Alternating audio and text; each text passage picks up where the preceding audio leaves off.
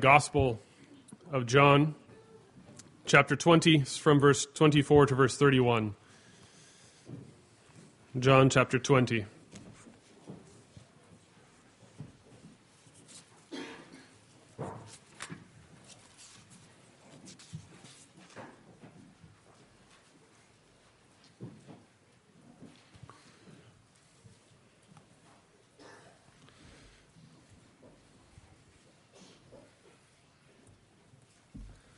Beginning at verse 24, the Word of God.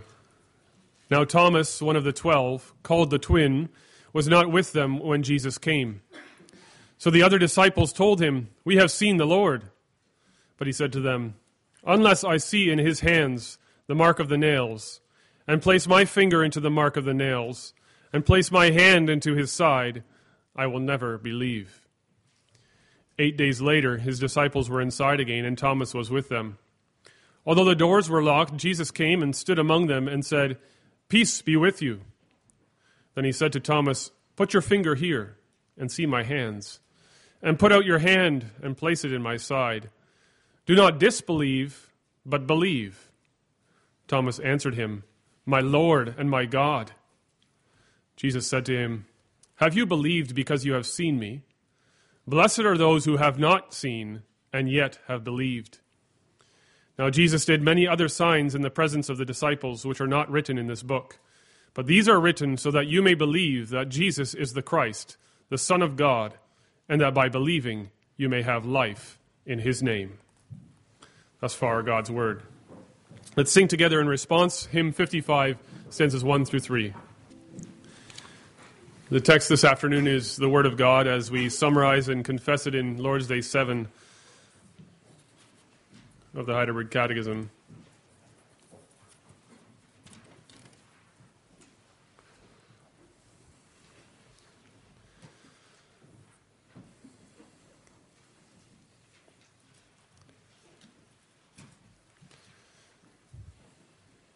Lord's Day 7. Are all men, then, saved by Christ, just as they perished through Adam? No, only those are saved who by a true faith are grafted into Christ and accept all his benefits. What is true faith? True faith is a sure knowledge whereby I accept as true all that God has revealed to us in his word. At the same time, it is a firm confidence that not only to others but also to me, God has granted forgiveness of sins, everlasting righteousness, and salvation out of mere grace, only for the sake of Christ's merits. This faith the Holy Spirit works in my heart by the gospel. What then must a Christian believe? All that is promised us in the gospel, which the articles of our Catholic and undoubted Christian faith teach us in a summary. And then follows a question and answer with the articles as we will confess them in song after the service. Thus far, then, our confession of faith.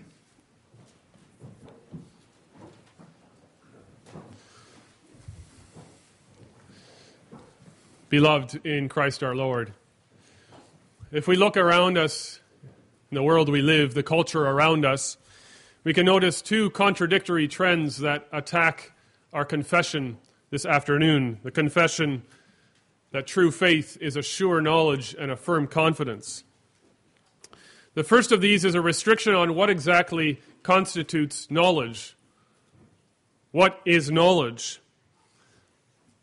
Pride in human reason, the ability to think, and confidence in the scientific method has led our society to limit what knowledge is. The only things we know, the only things that can be called knowledge, they say, are those things we can prove or demonstrate by way of a system of rules developed by scientists, by historians, and by other academics. If you can't see it with your eyes, if you can't touch it with your hands, if you can't smell it or taste it, well, then it's not there. Or at least you can't know anything really about it. That's a leftover of what we call modernism. The belief that the only things we can really know are those things that we can prove. We could call it the Thomas principle. Thomas would only believe what he could touch. The Thomas principle leaves no room for important questions like what's the meaning of life? Why do I exist? Or even, is there a God? At the same time, the society we live in prides tolerance, and they pride the happy coexistence of many different worldviews and different viewpoints. We call that postmodernism. That means that no one person's beliefs and opinions should be held up and above the opinions of someone else. If something seems good to you, no one else has the right to tell you that you're wrong. If you think it's true, well, then it's true for you. In some ways, that's the opposite of the first problem. It's not a restriction of knowledge, but it's an opening up of knowledge to everything. Everything becomes true. But if everything is true, then nothing is true. And so this tolerance ends up with the same result when it comes to the important questions in life. There simply is no firm answer. But neither of these two trends, postmodernism or modernism, fit with what Scripture reveals to us or fit with what we confess regarding Scripture this afternoon. And both of these attack directly the faith that we confess in Lord's Day 7. Because modernism says we can't know anything by faith, and postmodernism says that you can have faith in pretty much anything, and it will be meaningful for you, but not necessarily anybody else. But we confess this afternoon that faith is being sure of what we hope for and certain of what we cannot see, as we read in Hebrews 11, verse 1. We can know what we can't feel, touch, taste, or smell.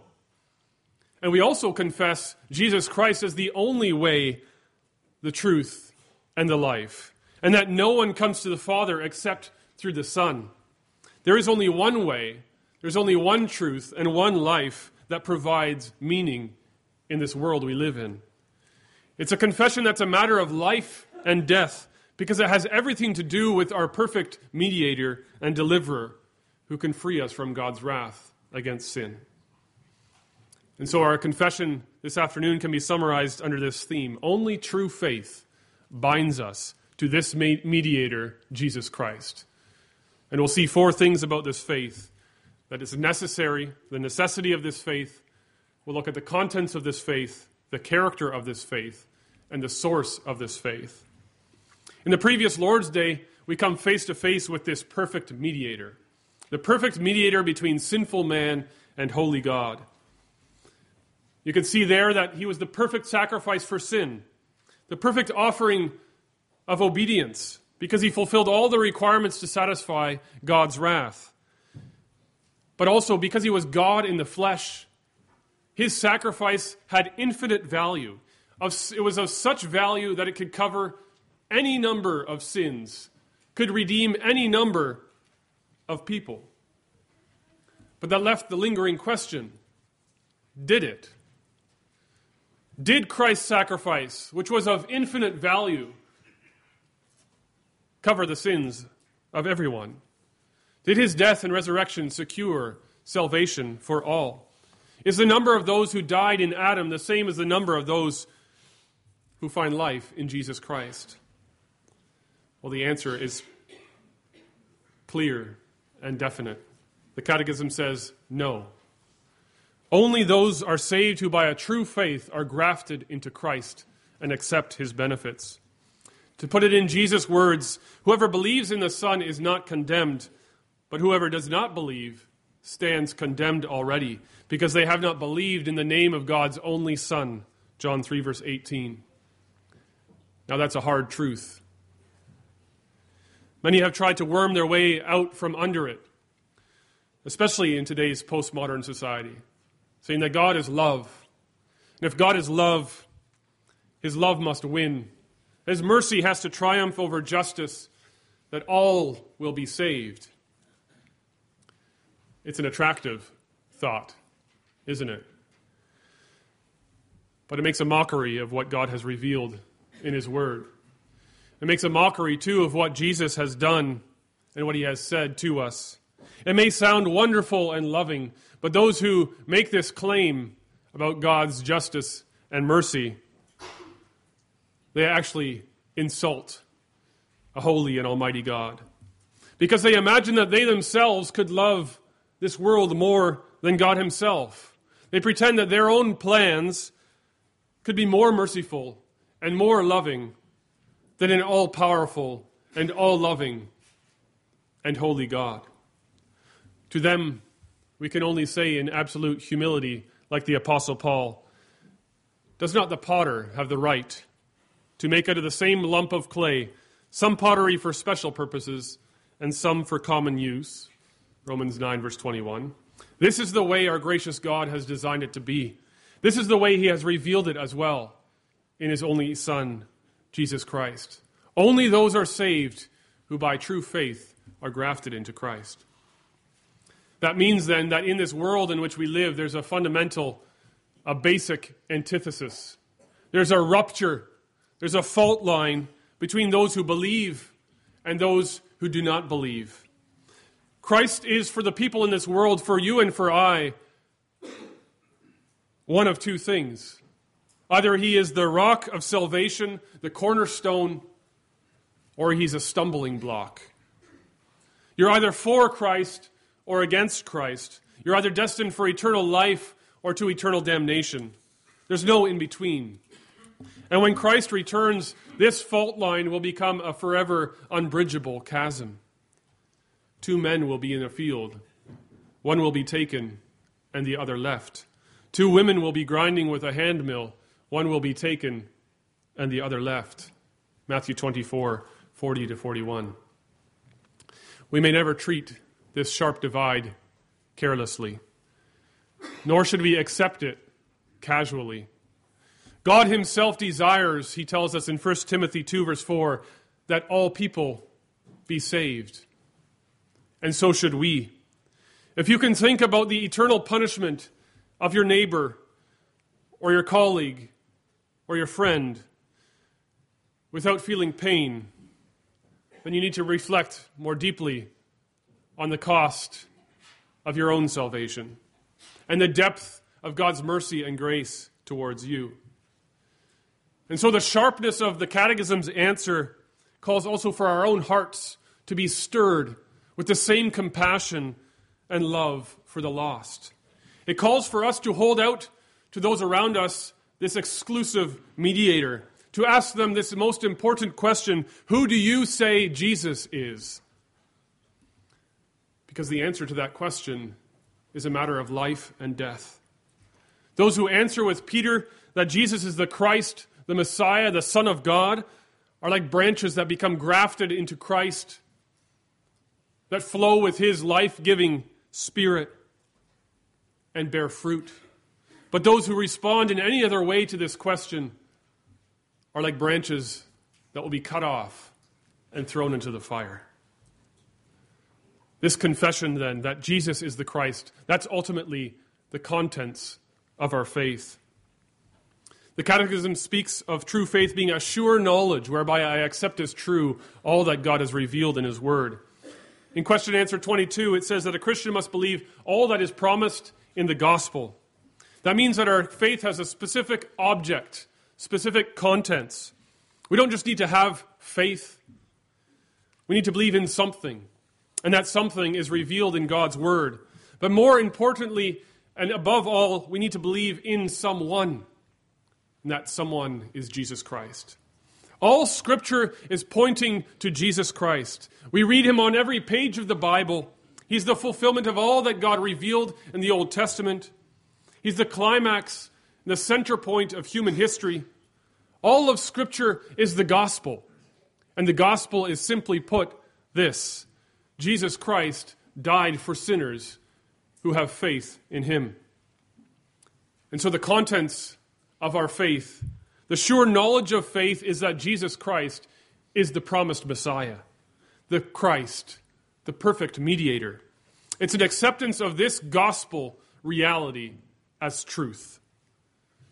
Now, that doesn't mean that everything else is unimportant, that it doesn't matter if we believe in the historical existence of Adam, or that the exodus of the Israelites from Egypt really happened, or that there was a king named David. These things are important, of course, because God reveals them in his word. But all these things find their meaning in Jesus Christ. In Christ, all the promises of Scripture are made true and certain. And in Christ, God revealed himself most perfectly and completely to his people. And so faith is above all knowing Jesus as the Christ. Christ is the contents of our faith. And that's more than just knowledge of Christ. Faith is not just an affirmation that, yes, there was a Jesus and that he was a historical figure, or even that he was the Son of God. Faith is knowing Jesus as the Christ, of accepting him as the Christ. There might be many who are convinced that there's a God, even that he's a loving and a gracious God. They might be convinced that there was someone named Jesus, even that he was a great moral teacher. But unless you know yourself as a sinner in need of God's mercy and grace, and unless you accept Jesus Christ as the only way to salvation, you simply don't have faith. Unless you can accept that in Adam you are dead in sin, and only in Christ are you made alive, you don't have faith. And unless you're grafted to Christ by true faith, you can't receive his benefits. But those who do accept this Christ in faith, have a rock-solid foundation. They have a sure knowledge that Scripture is God's revelation and that God does not lie when he makes his promises. Now, the world is going to tell you that this is nonsense. We can't know things that we can't see or prove to exist. But in fact, there are things that we know that the world simply can't believe. Their advanced methods of science tell them if we can't observe creation from nothing, well, then it simply didn't happen. And as for the resurrection from the dead, well, that's just foolish. That's the standpoint of the world. But when we accept Christ, when we accept as true all that God reveals in Scripture and through his Son, Jesus Christ, there's this wonderful new perspective on the world. And then we don't need to put our fingers into Jesus' side. We don't need to touch the nail marks in Jesus' hands because our eyes are opened wide. The blinders are taken off. When we know Christ, our ears are open to hear the song of creation, singing her master's praise in the warbling of the birds. We see his hand in the majesty of the mountains, the beauty of a sunset, and the wonder of new life. When we know Christ, we know all the answers. We find the answers to life's big questions. We find comfort for our suffering and pain. We find purpose for our lives. We find forgiveness for our sins. We find hope for the future. All these things we know when we know Christ. That's true faith. It's a sure knowledge of the most incredible good news, the most powerful gospel. But it's even more than that. As the Catechism points out, it's not just a sure knowledge, it's also a firm confidence. That's the character of this faith. Tied up closely to this sure knowledge of Christ, of the mediator and what he has done, is the powerful reality that Christ is not just the mediator, but he's my mediator. As Thomas said, my God and my Lord. True faith grabs onto Christ and says, you are my Savior, and because you are my Savior, I have eternal life. It's as certain as that. We read it together in John 20. By believing, you may have life in his name. Those who believe do receive forgiveness of sins, everlasting righteousness, and salvation. In this way, our sure knowledge of who Christ is gives our faith a confident character. Now, that's not to say that we trust in our own faith or in our own belief. We don't find confidence in looking inwardly into ourselves. If that were true, then we could hardly claim to have a firm confidence. Who among us has not struggled at one time or another with doubt? Who among us has not walked through dark valleys in the course of our lives? No. We don't have confidence in ourselves. We don't spend time navel-gazing, wondering whether or not we're succeeding in our walk of faith. We don't have faith in our faith. Rather, through faith, we fix our eyes again on Christ. And because we know him, we also trust that he will hold on to us. Think of the child whose father throws him into the air. Do you think the child doubts, even for a second, that his father will catch him again? Of course he doesn't. Because he knows his father. He knows who his father is because he's seen what his father does. He loves him. Of course he'll catch him. Just so, when you know Christ, when you know who Christ is, when you know him as your mediator, when you know him as the perfect God-man who freely gave himself to pay our debt, then you will also trust that he is your mediator and your deliverer. Then you'll have confidence that he lived, he suffered, he died, he rose again for you personally, and that he will never abandon those who fix their eyes on him. That's a childlike trust, and it's a childlike confidence. And then the question is never, is my faith strong enough? Or do I have enough faith? But rather, do I see Christ? Do I know Christ from his word? Do I see my Savior hanging on that cross for me? Do I see him now seated at the right hand of God the Father in glory? Is he strong enough for me? And then we answer with a resounding yes. He is strong enough. Our confidence rests in his power. For it's his power that is also the source of our faith. We see that in the final point. He gives us his Spirit into our hearts, who we confess works this faith in our hearts by the gospel. What a comfort that is. This faith that binds us to Christ, it's not even our own doing.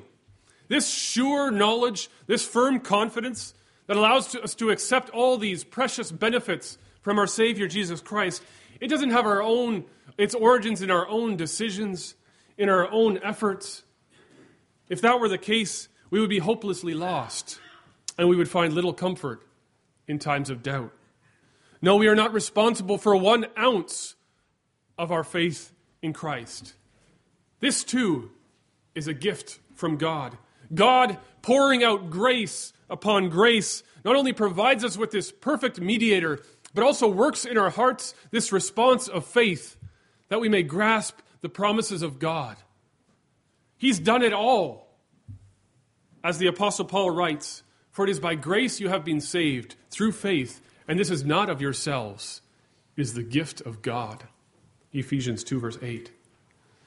Now that does not mean, though, that when we go through difficult periods, when our confidence in the promises of God are shaken, when our faith is weak, that we treat it fatalistically, that we say, well, the Spirit's got to do his work, and if he doesn't, well, then what can I do?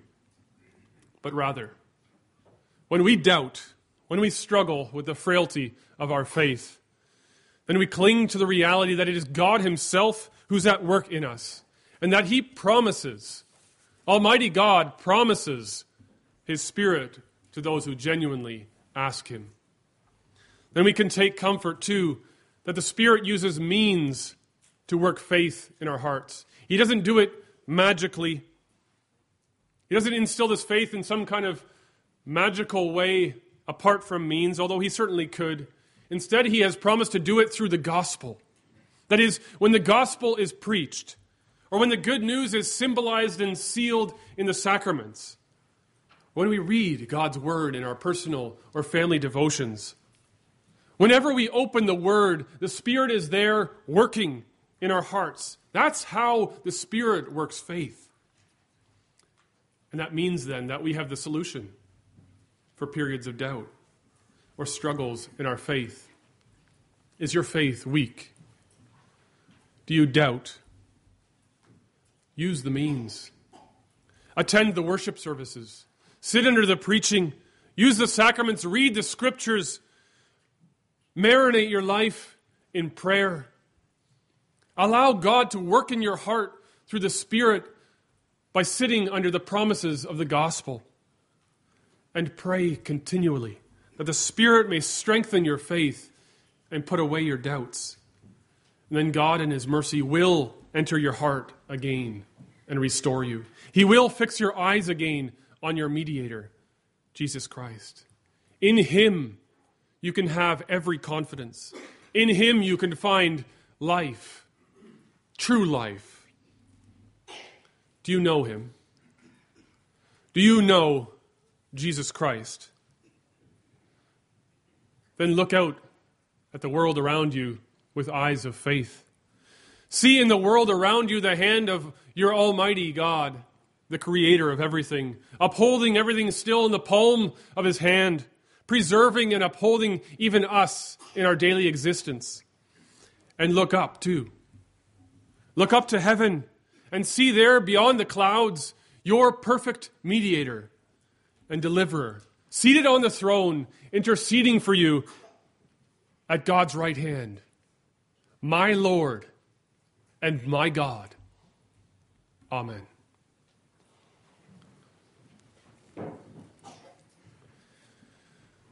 Let's sing in response from Psalm 73, stanzas 8 and 9.